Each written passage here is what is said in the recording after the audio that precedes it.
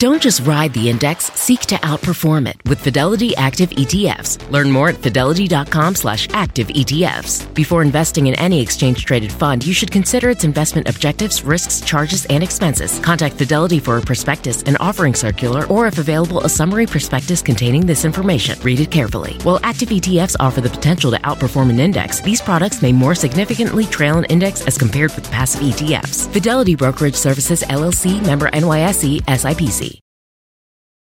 Life is a highway, and on it there will be many chicken sandwiches. But there's only one McCrispy. So go ahead and hit the turn signal if you know about this juicy gem of a detour.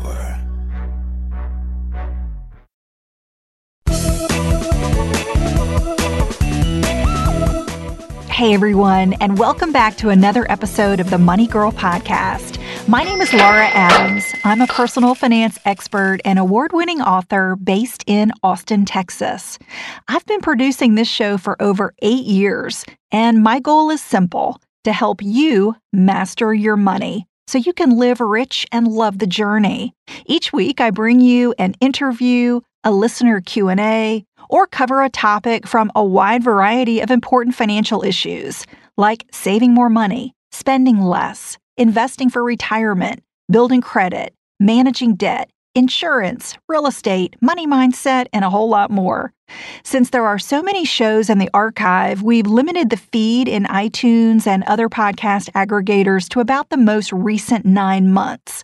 But you can read transcripts or stream audio from the entire archive in the Money Girl section at quickanddirtytips.com. This is episode number 483, called The Simple Truth Behind Growing Rich. I'm so excited about today's show because it's a really terrific interview I did with Jay Papasan, the co-author of one of my favorite books, The One Thing: The Surprisingly Simple Truth Behind Extraordinary Results. It's been at the top of several bestseller lists, and it's just packed with real-world actionable advice about how to know what to focus on in life for success. I've mentioned this book in at least 2 or 3 shows. Most recently, a couple of months ago in episode number 477 called How to Stay Disciplined and Do More with Your Money. I mentioned it because it inspired the entire show. The advice is so applicable to having a clear financial objective and staying on track to build wealth. And I got a lot of positive feedback about that show, so I thought, why not have Jay on to discuss more about the book? Plus, he also lives in Austin, and I think it's a lot of fun to connect with local authors and podcasters. No matter if you're looking for more financial success or clarity about how to live life with more purpose, I think you'll get a ton of tips and inspiration from our conversation. Here are a few areas we cover. We talk about how to practice goal setting to the now. We cover the negative effects hyperbolic discounting has on your financial future. And if you're not sure what that is, you'll just have to keep listening. We talk about lies we've been taught about things like willpower, multitasking, and work-life balance. You'll learn about productivity killers that you've got to eliminate to be more effective. We cover how to identify and stay focused on your number one priority every single day. And we talk about the ultimate question to ask yourself to make really big improvements in your financial life and more. So I won't keep you waiting. Here's my interview with Jay Papasan. So Jay, thanks so much for joining me on the podcast. Thanks so much for having me. I'm excited to chat with you and your audience. Yeah, tell me a little bit about why you wanted to write The One Thing. How did you get involved in that terrific project? You know, my co-author Gary and I at the time were working on a course for, he's the founder of Keller Williams, and I was running his university at that time. And it was for agents who were looking to take their business to the next level. And we'd worked almost 2 years on it. And Gary liked the course. He liked the content. He said, can I take this home for the weekend and noodle? And he came back having written like an 8-page essay called The Power of One. He just was, quote, going to spice it up. And it was really a lot of the fundamental aspects of the book. And I've been in publishing for almost 20 years now.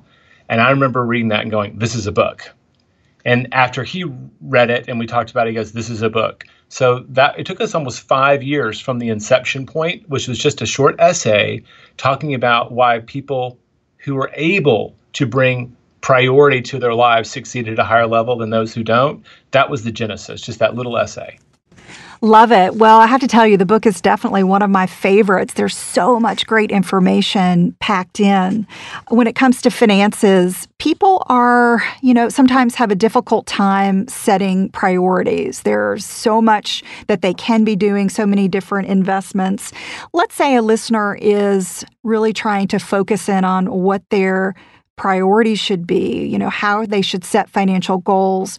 What are some big level overarching ways that they can begin to think about how to set goals and how to think about the financial life that they dream for themselves, that they want to live? Sure. I mean, I love that question. And at one point in my career, we wrote a book on investing, and I remember how bewildering it is. If you've never, I was an English-French major. If you've never paid attention to this stuff, you can get overwhelmed really quickly, and it's hard to identify out of all of this stuff I'm just learning about what matters. So I think fundamentally, if you're going to be making decisions about what's important or not, knowing where you're headed is huge. So one of the essential parts of the goal planning we describe in the book, I don't know if you remember it, it's called goal setting to the now. And there's this idea out there, and it's an economic principle that sounds really fancy, but it's actually pretty easy to understand. It's called hyperbolic discounting. And it basically says that the farther in the future a goal is, the less power it has over your behavior today. And they prove it all the time. They'll say, I'll give you $100 today or $200 tomorrow. And everybody's like, I'll take $200 tomorrow. But if they change the time frame from $100 today to $200 in a year, almost everyone will take the $100. And that's crazy. I mean, name me any investment where I will double my money every year and we'll all be wealthy, right? But it's just a year away and people end up making bad choices. So the way it works is you go out and you set a someday goal. I remember my first big financial goal, my wife and I sat down and we kind of thought we were crazy for asking it, but thought, well, what would it look like if we were millionaires? And so that was that way out there someday goal. And then you ask the question, where would we have to be in 5 years to feel like we're really on track to hit that goal? And we wrote down some metrics. For us, we felt like our net worth, and we can explain that if we feel like we need to define that. Basically, after we subtract all of the things we owe, what we own is worth, it had to be a certain number. And then you back up from your 5-year goal. Well, based on our 5-year goal, where would we have to be in 1 year to be on track for that? And then you go from your 1 year back to a month. Well, where would we have to be in a month to be on track for our year? And where would we have to be in a week to be on track for our month? And instead of saying, where would we have to do this week to be on track to be a millionaire? Nobody knows that answer. But when you inch backwards, you're really throwing a dart at the wall at 5 years. That's kind of crystal ball stuff, but it's probably at least in the right direction. Most people are getting very much in the ballpark for a year, and they can make great decisions about where they need to be in a year this month. And so it's a technique of bringing that future a little closer to now so that we make better decisions day to day. And I don't know about you. I see a lot of people not building wealth, not because they don't have a great plan, but because they don't know how to operate today on that plan. Right. So they're not connecting the future with what is happening right now, what they can do in this moment or in this day or hour to make that future happen. And it is difficult when you think about retirement, especially if you're in your 20s or 30s. Retirement is a long way away. And a lot of people think, oh, gosh, I'll get there when I get that promotion. That's when I'll start investing. Or when I start making a certain amount of money, then I'll have enough to start investing. And the reality is just putting away small amounts today, forming the habit of investing is really much more powerful to achieving your goal than procrastinating and then waiting for some magical time, to appear. Because believe me, that time never just magically appears. Well, I'll recommend another book if you haven't read it. It's called The Defining Decade by Dr. Meg Jay. And one of the things that blew my mind, it's in the introduction, is that between age 25 and 35, for the average person, that's where 75% of their income growth happens. And so many people in their 20s kind of feel like these are my years to be free. These are my years to not have those responsibilities. And they don't understand that the decisions they're making are absolutely laying a platform for their life. So she had statistical proof for what you're saying. So it's very pertinent. Not that they manage every penny, but they build really powerful habits now. Yeah. Making good financial decisions definitely takes willpower, right? So having the willpower not to overspend when you see something fantastic that you want to buy and maybe, you just don't have it in the budget right now. It takes willpower to save and invest consistently. What tips do you have for us to leverage our willpower? Oh, I think the first thing people have to do is understand it. And so willpower is the ability to say yes to what you need to do, but it takes just as much energy to say no to all the other things. One of the studies we covered in the book is just how fragile it is. And there's a guy named Baba Shiv, and he got a couple hundred graduate students and told them they were going to do a test of memory. And one group had to memorize randomly 7 numbers, or the other group was 2 numbers. And they had as long as they wanted to memorize it. Then they would walk down a hall and regurgitate the number.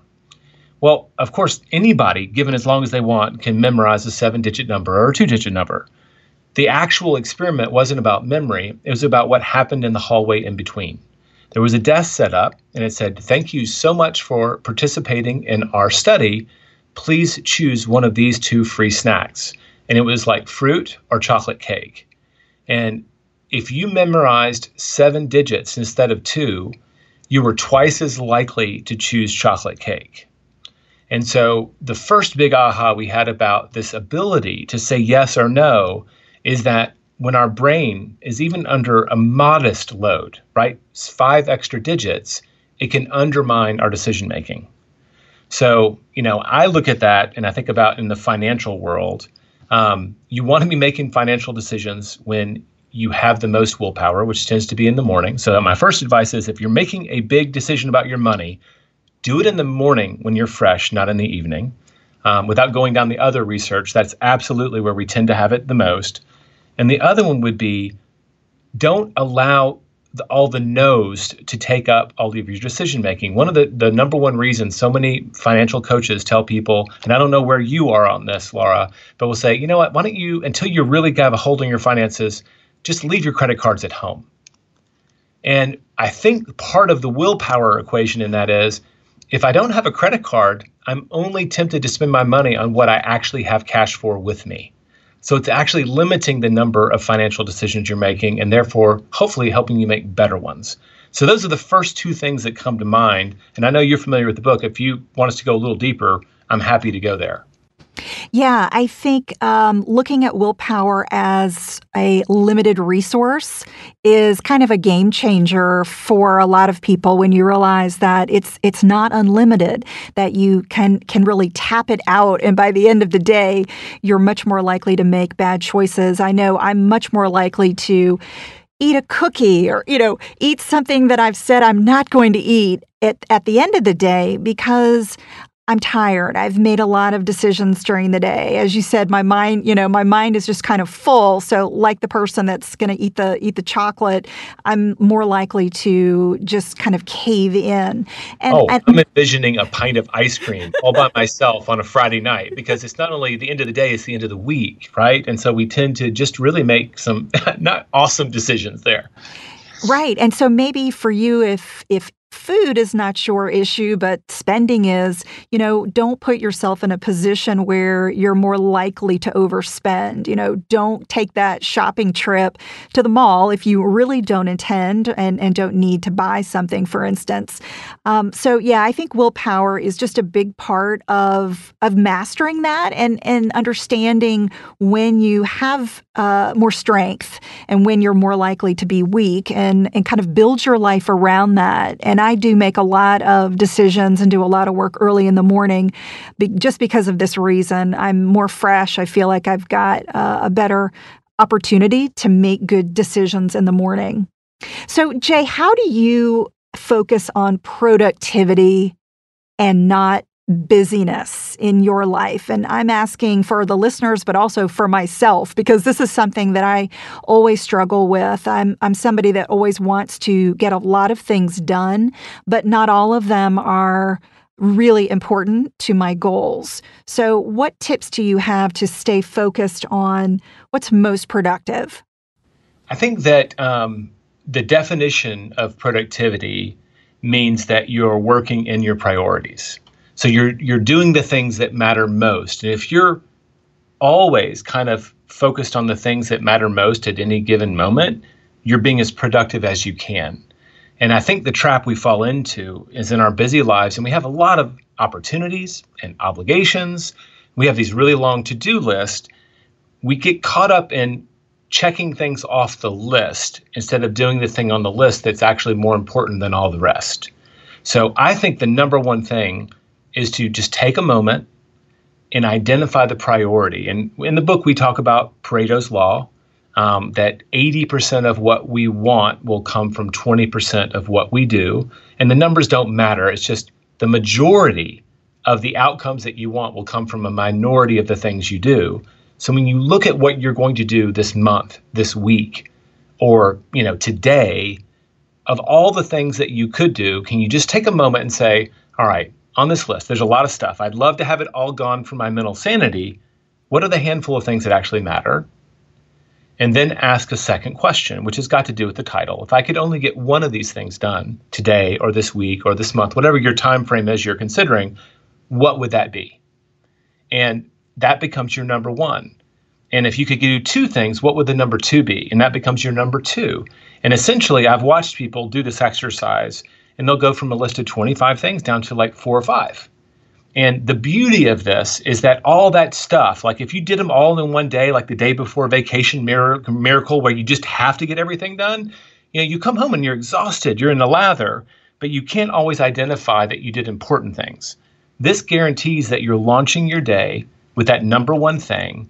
And I'll tell you from a sense of satisfaction, I've observed it in other people. When you do that to start your day, you do your number one thing and then your number two thing. You just knock off those top 2 or 3 priorities.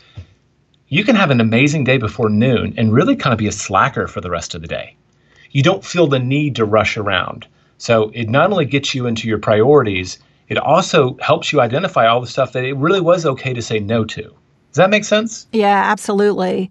And in the book, you also talk about the thieves of productivity. One of them we touched on is the inability to say no. So if you're not able to, let's say no to a trip to the mall or a vacation that you can't afford, if folks are trying to invite you into something or get you into a situation where your budget, your spending plan just doesn't allow for that, that may be a situation where you just need to learn how to say no in order to be a little bit more productive with your finances. And you also talk about fear of chaos. What is that? Can you dig a little deeper into the chaos for us?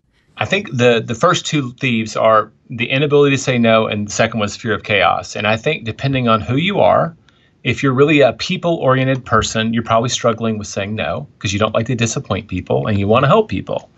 And if you're like me, kind of OCD and want to be the organizer, you don't like for things to get out of control. And both of them can undo you. So the fear of chaos is if you're really focused on your priority, you may not get to inbox 0 that day. And I'll tell you, inbox 0 feels good, but it's not actually a priority in terms of financial success. It just makes things look neat. And so I think what happens is people, if you're geared that way, and I definitely am, I can spend time doing organizing work and get ready to work stuff because it makes everything look nice and neat. And I'm actually procrastinating away from the things that matter. And so in the financial world, it would be like, I've got the most amazing 10-year plan and I've got my budget down to the week. But you're actually just planning in order to procrastinate having to do the hard things like cancel a Netflix subscription or do the things that actually are on the plan. Does that make sense? Why do you think we have such a proclivity to do that? I know this is something I've struggled with. One of my all-time favorite books is The War of Art, and that's Steven Pressfield. And the whole book is about battling the resistance. that we have this strange retrograde urge to not do the very things that we know we need the most. I think one of the ways, and it's not me, this is not me, it might be Gary or one of the other great gurus, most big success, financial and everything else, isn't actually that complicated. And it's not that difficult. It's just that it's easier to not do those things. And I think when I'm honest with myself, I knew that I should have eaten differently or I should have saved more. It just is easier not to actually do some of those steps. So I think some of the resistance comes from it's actually taking the path of least resistance. Instead of doing the right thing, we went with them to the mall and ended up going on a shopping spree or whatever it was. But I don't know. That's my off-the-cuff answer for you. Dive into the start of summer at Whole Foods Market. Check out their Summer Splash event with sales on fresh organic produce, organic strawberries, and a fan-favorite sale on Ben & Jerry's and Talenti. Explore deals on grill-friendly meats like organic air-chilled chicken breast, beef and chicken kebabs, all with no antibiotics ever from our meat department. Plus, grab easy sides from prepared foods and cool off with refreshing drinks. Kick off your summer and shop in store or online at Whole Foods Market today. Did you know Bridgestone developed a tire using 75% recycled and renewable materials? Making a difference today for future generations. That's what really matters. Bridgestone, solutions for your journey. Visit whatreallymatters.com to learn more. Money Girl is sponsored by Claritin. If you're like me and you suffer from allergies, this time of year can be pretty rough. There's a lot of sneezing, itchy eyes, congestion, and they can really hold you back from living the life you want to live. Luckily, for those with allergies, you can live Claritin Clear with Claritin D. This is a product designed for serious allergy sufferers. It's got 2 ingredients in one pill that relieve allergy symptoms and decongest your nose so you can breathe better. This double action combo of prescription strength allergy medicine and the best decongestant relieves all the symptoms that you suffer. And what I love about Claritin D is that it starts working in as little as 30 minutes. Plus, it's non-drowsy, so you can still make the most of your day. I can take Claritin D and then get on the mic and record a podcast without being too congested.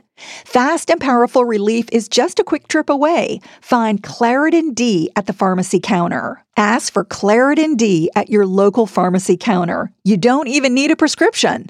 Go to Claritin.com right now for a discount so you can live Claritin Clear. Use as directed. And another thief of productivity that you cover in the book is poor health habits. And I love that because if we're not healthy, it really just undermines everything else that we're trying to accomplish, even our finances. Do you have any types of healthy habits that you feel have really helped you attain and achieve success? I think that one of the number one tricks I've learned, and a lot of what our book is about, is like figuring out what your top priority is and making it a habit. I mean, if you had to sum it up, figure out what really matters to what's important to you.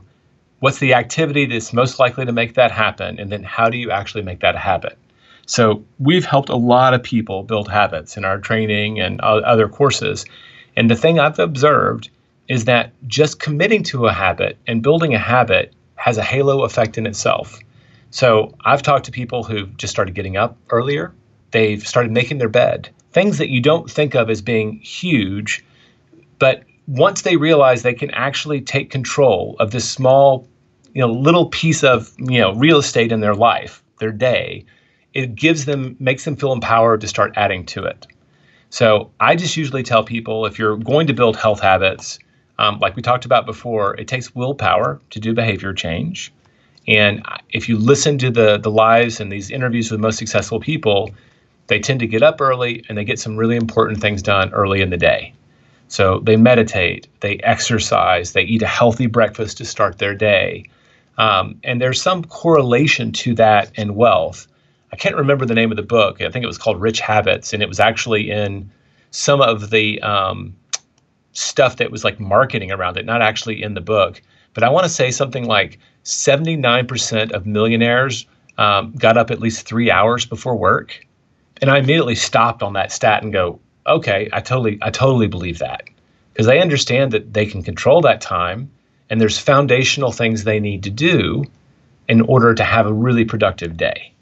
And I definitely was not in that category until I had kids. I was the guy who showed up with his hair still wet from getting out of the shower. So I'm not trying to be self-righteous, but my kids taught me to wake up early because I was the one who got up to feed them, and I just kept that habit. And my wife and I actually get up very early in the day, and that allows us to do a lot of things that people think they don't have time to do for themselves. Talk a little bit about multitasking and why that is such a lie that we have been taught is that's going to make us so productive.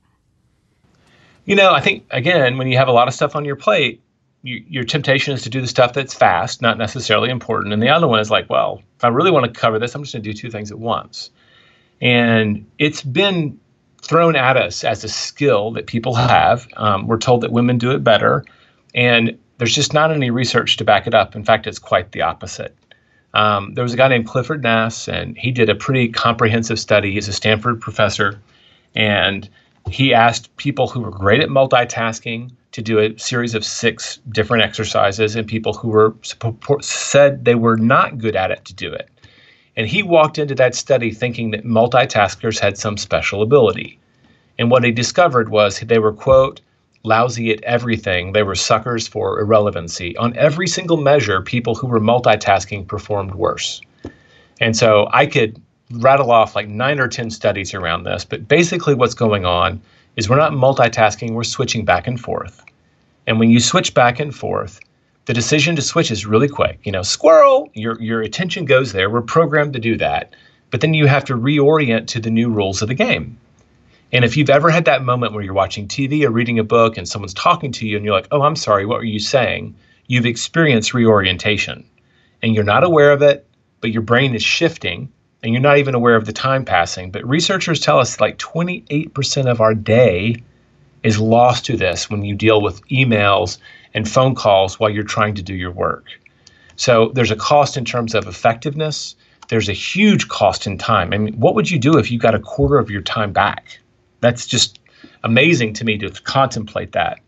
And then it actually knocks actual IQ points off of your brain ability. They compared IQ tests to people who were focused, to people who were multitasking, to people who were stoned. And the people who were focused scored 10 IQ points higher than the other two groups. No surprise there. What made that study actually kind of go viral is the people who were stoned scored 6 IQ points higher than the people who were multitasking. So there's just 3 reasons right there. We understand the science now. It slows you down. You make more mistakes and you do dumb things. Those should be reason enough to avoid it. If not all the time, at least when you're doing that number one priority. Yeah, absolutely. There's certainly some things that we can multitask. We can folding laundry. Exactly. We can fold the laundry and listen to a podcast or have a conversation. Yeah. But when we're talking about really important things, they definitely deserve our full attention. So that's been a real mind shift for me because I was one of those believers that we had to do everything at once. And now I'm much more focused on what is my main task at hand. And I think it's really helped me get more results. Jay, let's talk a little bit about having a balanced life. I think this is another lie that we're told that we can balance work and life just perfectly. It's this idea. It actually came about, I guess in the 70s, women entered the workforce en masse. And when we did kind of a search of the lexicon and past publications, work-life balance showed up a little after that. And the social scientists that we studied and interviewed kind of said, so for a long time, we had the breadwinner and the homemaker. And then women entered the workforce. And by the way, you had now 2 breadwinners, but who got the second job? And it obviously was women. And so for like a decade, this idea of balance was kind of a call sign for women. But modern life has made it for everyone. And we've been sold a bill of goods that this idea that there's this place we can get to where everything's in order. But the reality is balance isn't a destination. It's something that you have to do every day. And so our philosophy around work-life balance is that if you want to achieve a lot at work, it's okay to be out of balance. If you're doing that one thing, you're going to be kind of saying no to stuff and there's going to be some chaos around it, but you're really doing something amazing with the most important thing. But in your life, your health, your spiritual life, your personal relationships, you attend to those a lot more closely. You don't neglect the little things for a long time because they just may not be there for you when you get back. When I go on a trip and I'm away from my kids, I will immediately try to get time back. Not like that's a replacement, but I want to get back in sync with them as fast as I can. It's just a different philosophy for the different areas of your life.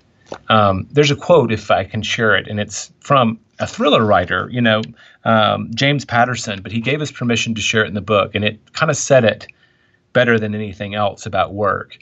Imagine life as a game in which you're juggling 5 balls. The balls are called work, family, health, friends, and integrity, and you're keeping all of them in the air. But one day you finally come to understand that work is a rubber ball. If you drop it, it will bounce back. But the other 4 balls, family, health, friends, and integrity, are made of glass. If you drop one of these, it will be irrevocably scuffed, nicked, perhaps even shattered. And I get emotional just like reciting that, but it's so true. I think that we, in our strive for balance, either we're destined for just being average at everything, or people are trying to be exceptional and they believe that they can live out of balance too long, and they make sacrifices in the areas that matter most, which are actually those non-work areas. So that was kind of our treatise on it. We told people to stop seeking balance and start doing things to actively rebalance their life in those areas that matter most. Did that cover what you wanted to? Because that was an emotional chapter for us when we wrote it. Yeah, it's terrific. Love it. Jay, what are some of the questions that we need to be asking ourselves? I think the book makes a really good point that if we want better answers in life, we have to ask ourselves better questions. How do we know what are the questions we should be asking ourselves? Well, in general, you want to ask bigger questions. And I think people fall prey to answering small questions of their lives. How could I get a little raise this year versus asking for what they actually want? I would really like to make 6 figures in the next 5 years. What would it take for me to do that? So whatever the actual question you're asking, we did provide a framework that's kind of proven in our world to work. And it's, what's the one thing I can do such that by doing it, everything else will be easier or unnecessary? It narrows your focus down to a single outcome. It's something that you can already do, not something that you might or in the future be able to do. And it's something that's leveraged, right? Such that by doing it, everything else will be easier or necessary. And you can ask that, like, what's the one thing I can do in order to get a job promotion this year, such that by doing it? And we find that when people use that framework for asking a specific question, hopefully a big one, they are much clearer about their answers.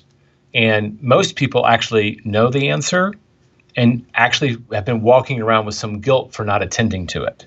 But because they're so busy doing all that stuff, they don't stop to actually contemplate the really important issue that they maybe could give more time to.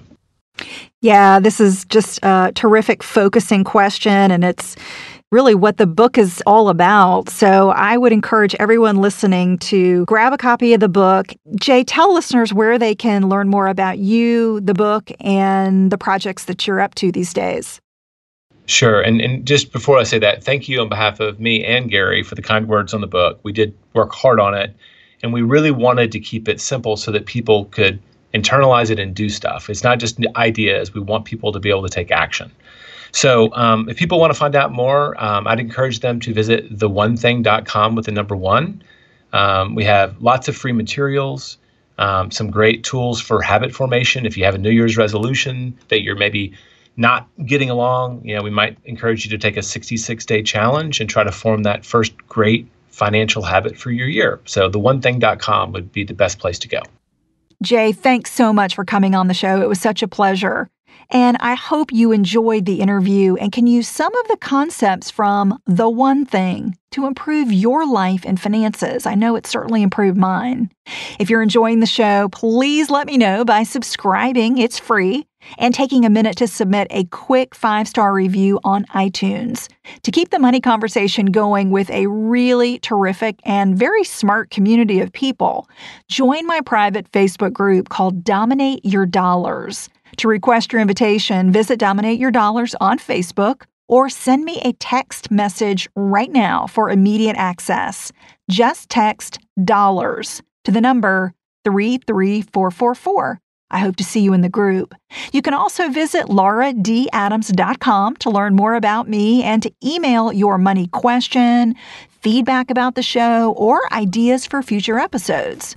That's all for now. I'll talk to you next week, courtesy of Money Girl, your guide to a richer life.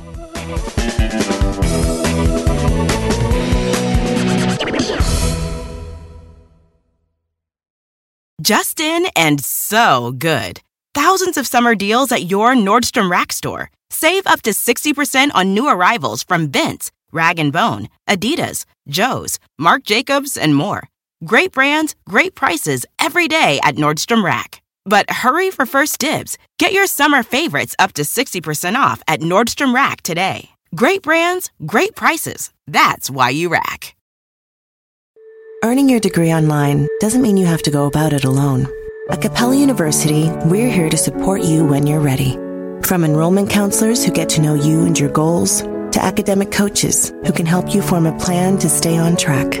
We care about your success and are dedicated to helping you pursue your goals.